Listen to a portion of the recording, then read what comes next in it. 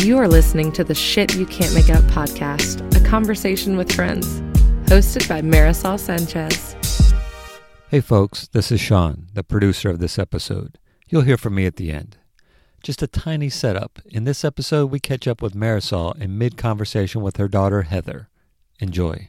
I seriously was. On the drive up, I got the little message on my phone that you were walking the dog. You get a message that I'm walking the dog.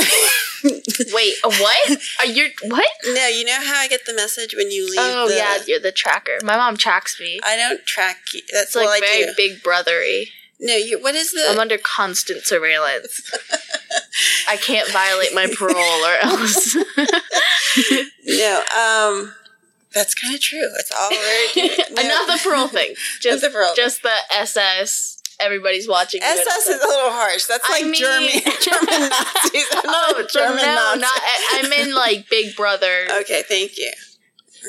Sorry. I'm sorry, I didn't mean to call my mom a Nazi. Oh, dang it, it's like the second time today, too. I gotta stop doing that. Well, I was thinking.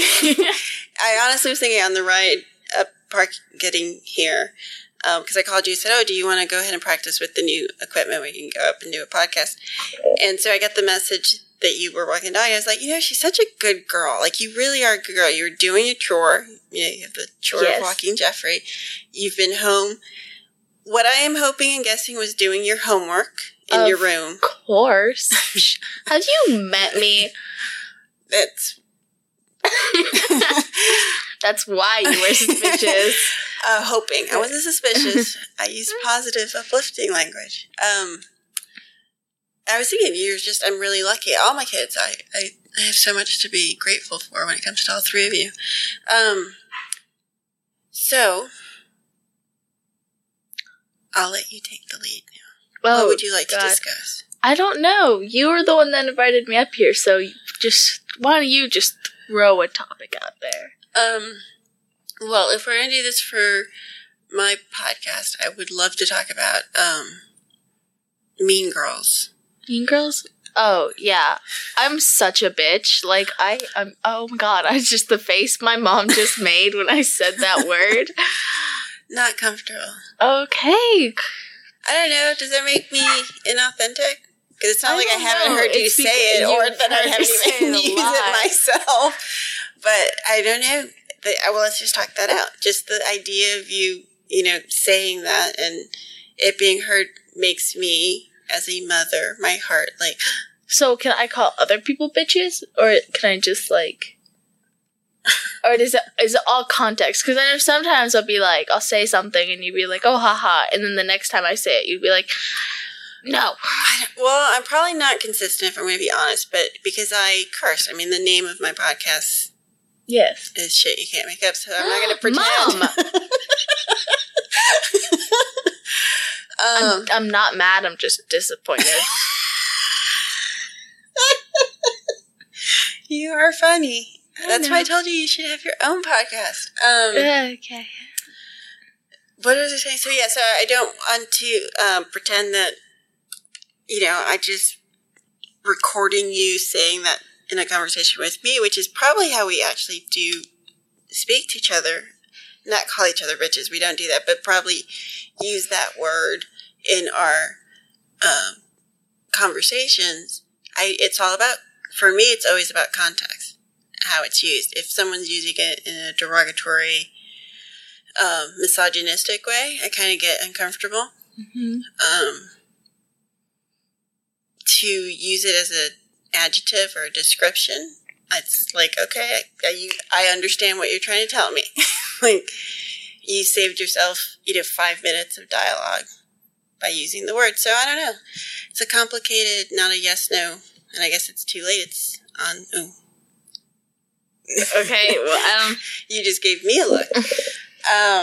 That's because she's also editing this podcast. So I made some movement with my hands, and she just gave me a look. So yeah, that's a long answer to your question, which I didn't even know. I didn't even know I asked a question. Right? I think you asked yourself a question. You were just like, I'm going to start talking now. Oh my. Mean Girls. Are you one? Oops. Sorry. That was you? Okay, that was terrifying. No, I'm not. Well, like, every teenage girl I've ever met, including me, is, like, just mean. Like, I'm not mean. Like, I think I'm actually really nice, and I try to, like, reach out to people, like, and, like, be friendly, and I don't like confrontation. Like, I'm such a wuss. I'll just be like, okay, yeah, sure, whatever. So, like, I am very, in my opinion, nice, but I sound like a narcissist now, so I don't know how to talk about myself. But the majority... I'm wonderful at it. That was my joke. I just didn't get the joke. Oh. She thought I was being offended. I just didn't understand the joke. No, if you listen to the podcast, I talk about myself a lot. Or the blog, but you don't. Or real life. Or every day when I get in the car. It was... Okay. Oh my gosh, okay. I'm going to be silent for the rest of this recording. I didn't say anything. See, this is why I'm not sure we can do podcasts together. Oh, sorry. You're a very good editor. I know.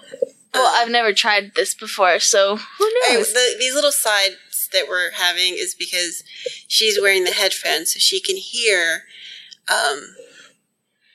everything. And as many of you have complained to me about my previous podcast, I did not pay attention to sound or anything. So she's doing that. She has the headphones and she's can hear every little noise I make, and she gives me a look. So that's what the look she gave me was. And then I gave her a look earlier when she used the word bitch. Then I made a joke, self-effacing? Is that how you call it? I have no idea. Like when someone makes a joke about themselves. Egotistical? Vain? Conceited. And then we showed you a little bit of our dynamic, which was when I get hurt. I know that you guys probably can't tell from the recording, but she's currently beating me as we're speaking. Oh my god. Okay, just in case this ever gets played for a judge, could you clarify? Okay, my mom's not beating me.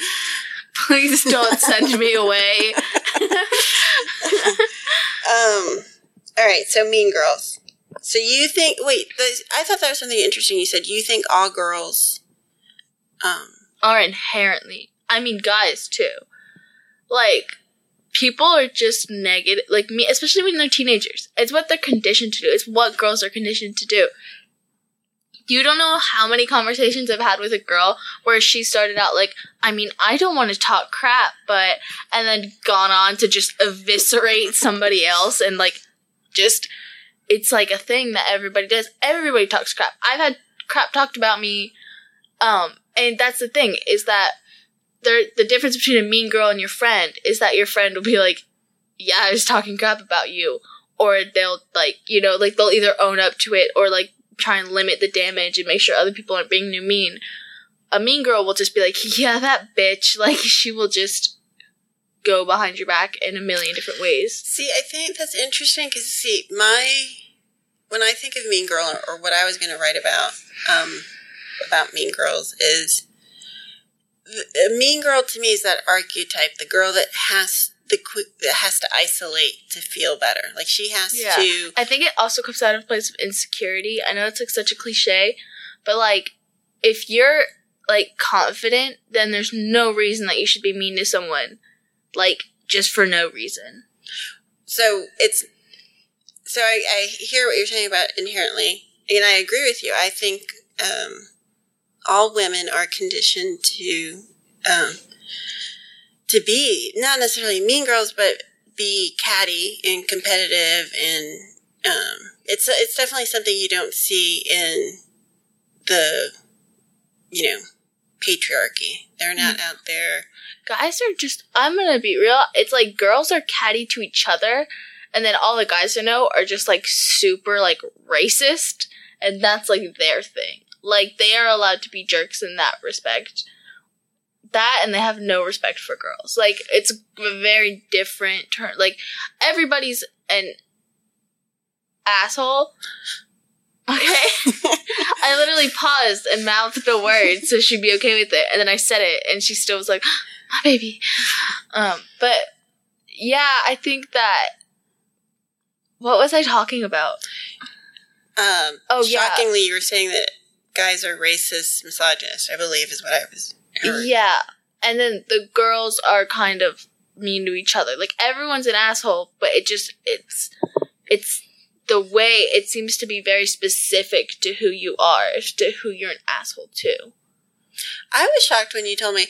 I mean, I don't want to generalize a whole group of people as racist or, assholes or a gender that way, or a whole, gender as, bitches being girls. But I was shocked because the racist thing, like, normally I can... What? Okay. We live in North Carolina, by the way, which isn't exactly the most liberal-minded state in the world. So, like, keep that in mind. But I was shocked when you told me some of the things that people said around you, because I've never heard that, like, in my... we were talking about some people were calling the previous First Lady, Michelle Obama, a monkey or an ape. A monkey, an ape, yeah. And that's very common. Like, that appalled me. Like, made my stomach drop to the floor. Like, because that's not something people I know... I have to do like a Rolodex in my head. I'm almost 89.9% sure wouldn't say that to describe what I consider to be a lovely, obviously wonderful mother. I don't know. I find that shocking. So that's...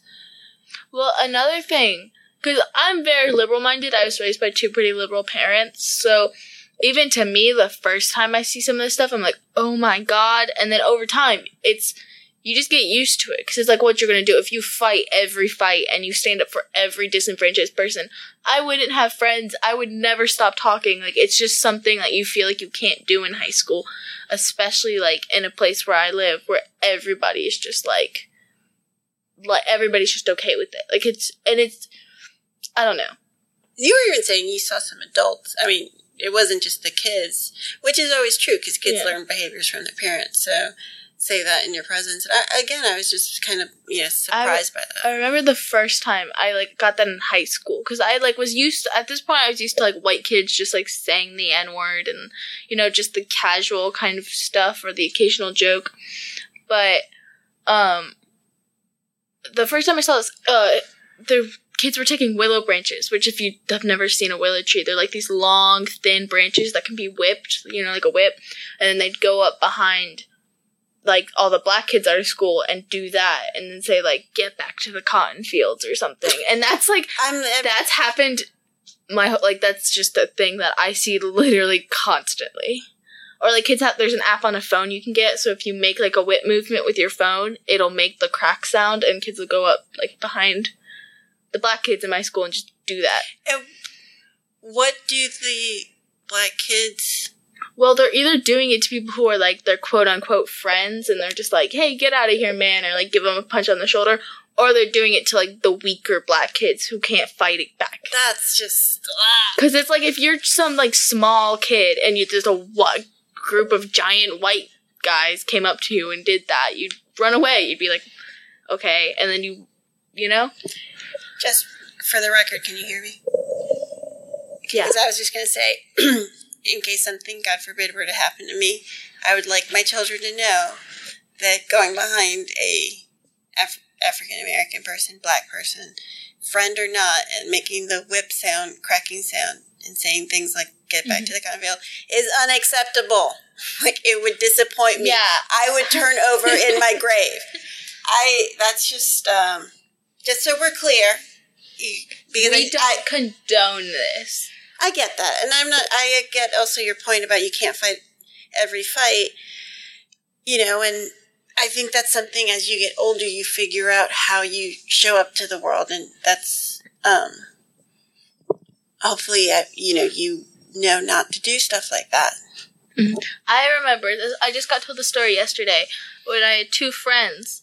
two female friends, and a guy told them a racist joke, and they just acted confused, and they were like, I don't get it. Like, basically, the premise of the joke was him just comparing black people to monkeys, and so they were like, oh my God. why? Like, I don't understand why, like, but, like, monkeys aren't people? Like, just acting like they didn't get it, and eventually, he was just kind of like, I can't, they're like, can you just, like, explain it? And he goes, no, it's offensive, like, under his breath, and basically got shamed into, like, and then this black kid walked up behind him and was like, hey, y'all, what's up? And he's like, and they're like, he's just trying to explain this joke to us, and he's like, I gotta go, and, like, ran out of the room, and I think that's a beautiful way of handling it and showing up. I think that's brilliant, actually.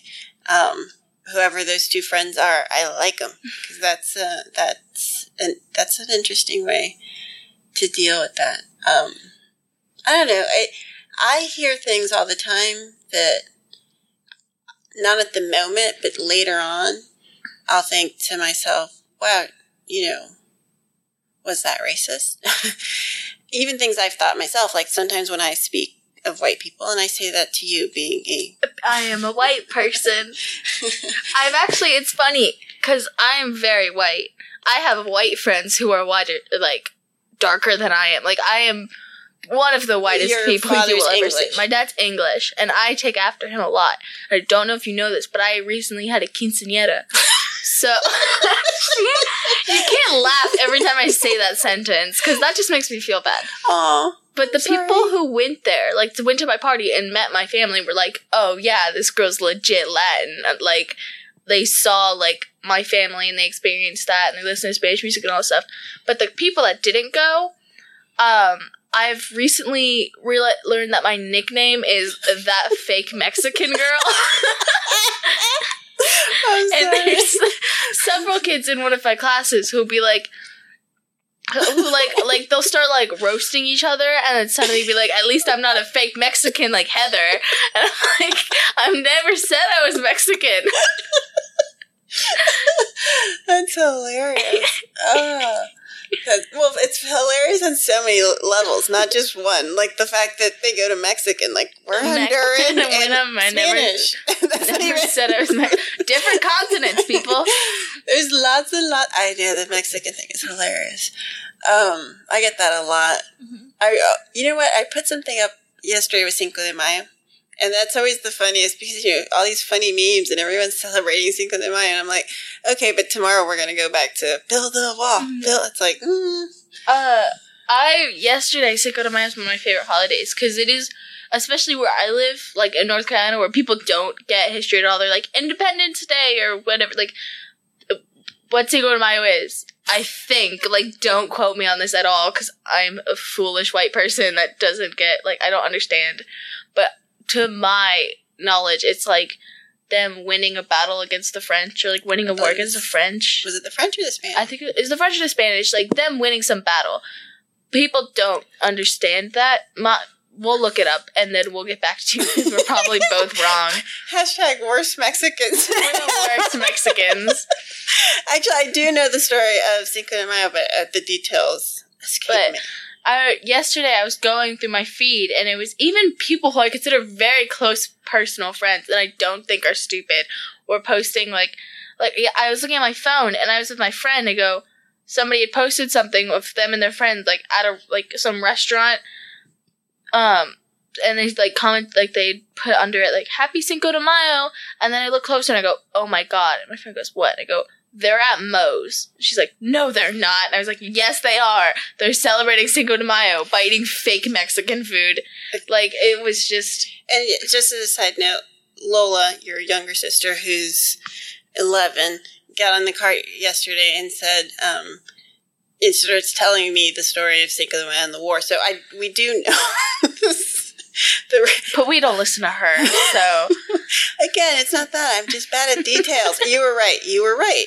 Battle of Puebla was a victory over the French on May 5th, 1862. Yeah, that's a weird... Like, you know what's weird? I don't know if it's weird. And again, I don't even know if it's racist, but I find it to be true. Something that Americans don't do is know about other countries, politics, No. cultures. We barely know about our own country. Are you paying attention to the French I know elections? some of this, but I literally only know anything because I watched John Oliver's amazing segment on it. So that's literally the only reason I know about it. Well, so there's two candidates. It's the election's tomorrow. Marine Le So by the time this is done, the election will be over. But did you hear what happened today? No. Okay, so continue. You even know their names, which is more details than me. Marine Le Pen and then another man. And the way it's been described to me is one of them is generally inoffensive and unappealing to pretty much everyone. And then Marine Le Pen, who comes from a long line of racists, who is very much like the French female Trump, who's like, women shouldn't be able to wear hijabs in public, which is a weird thing that France is fighting for and keeps fighting for, but it's this whole thing where like France is like a super non-secular society, like you shouldn't be able to wear a cross either, like it's weird. But she's like, you shouldn't be able to wear hijab, like we shouldn't be bringing immigrants into France. And she uses this one quote where she's like, they're gonna come into your house and brutalize your wife and steal your wallpaper or something like that. And it was just like, she's endorsed by Trump. She's like, her father's insane. Like, she had to kick her own father out of her party because of how just insanely, like, racist he was. And then the male candidate, what is probably the most titillating fact about him, and what is one of the reasons I love the French, is married to his old teacher. She's like 21. Yeah, 21. Like, it's the same age difference as Melania and Trump. Yes, but she's 21 years old. She met him because he was a teacher at school. She was his teacher. She was his teacher, yeah. And they had an affair. She had 3 children, and the heart wants what the heart wants, apparently. And they're married, and it looked like, on track for possibly being the new president and first lady of France. And surprise, surprise, what happens today? Emails were leaked. I've seen this play before. What was it? Oh, yeah. Jeez, France, you're so, 2 elections behind. Catch up. Can't Russia hack you in a different way? No, it's messed up. But, yeah, so going back, I think that, Americans don't do that well. But I think our news is just horrible. It's also our news is horrible. The U.S., I think, before we start focusing on foreign policy, we have to understand American, and this is going to become a completely different tangent because I have a lot to say on this. But it's like, if you took someone from rural Kansas, in an oil refinery town with 2,000 people, and somebody from Los Angeles, and you switched their lives for even 2 days, that would just be crazy for both of them. Rural? It's a hard one to pronounce. Rural America and the big cities have such an insane divide between them. And I've heard it said that that's the difference between America and Europe, is that after World War II, Europe started a lot of campaigns to get students traveling around Europe and meeting people from Germany and Austria and England and France, going around and meeting people because you're a lot less likely to battle someone if you've met them and if you've spent time in that country. We don't do that in the US. That's why I think that people were so shocked when Trump was elected, because they don't understand a whole segment of the population. If you look at a map, just demographically, left and right, this country is mostly red. If you just took it at a map, you didn't take population into, account, it would be a sea of red, and the Democratic Party looks like a fringe movement, coming out of, these big cities, it's crazy. And yet, if you look at the television, you look at TV, you look at movies and stuff, it all takes place in New York, or London or Los Angeles or something like that. And if it does take place in a small town, it's making fun of that small town. Not always. I mean, Dawson's Creek was filmed here and it wasn't making fun. I mean, I know, but this isn't a small town. I'm talking 2,000 person Oh, you're talking oil. like- I'm talking like Rust Belt town. What I call the slit my wrist towns? Yes, which is awful. You realize how like horrendously terrible that is, right? I'm not, that's the writer in me. That's just a description of it. I wouldn't actually do it. It's when I drive through a town like that, that's the words that float into my head. It's not something that come from the heart. And obviously, in this day and age, post, 13, what is it called? Reasons why I'm not advocating suicide in any way. It's just my And see, language. that's the idea that most people have of it, is slit your wrist towns, where it's like, these people aren't real people. They I didn't say that. Well, I know, but that's generally what people think of it. No, you're taking my context and switching it. My context is if I lived there, putting myself through what a typical day like that living there would be. That's why I say that it comes from a place of compassion and of not understanding it. But at least I understand enough to know it's complete. I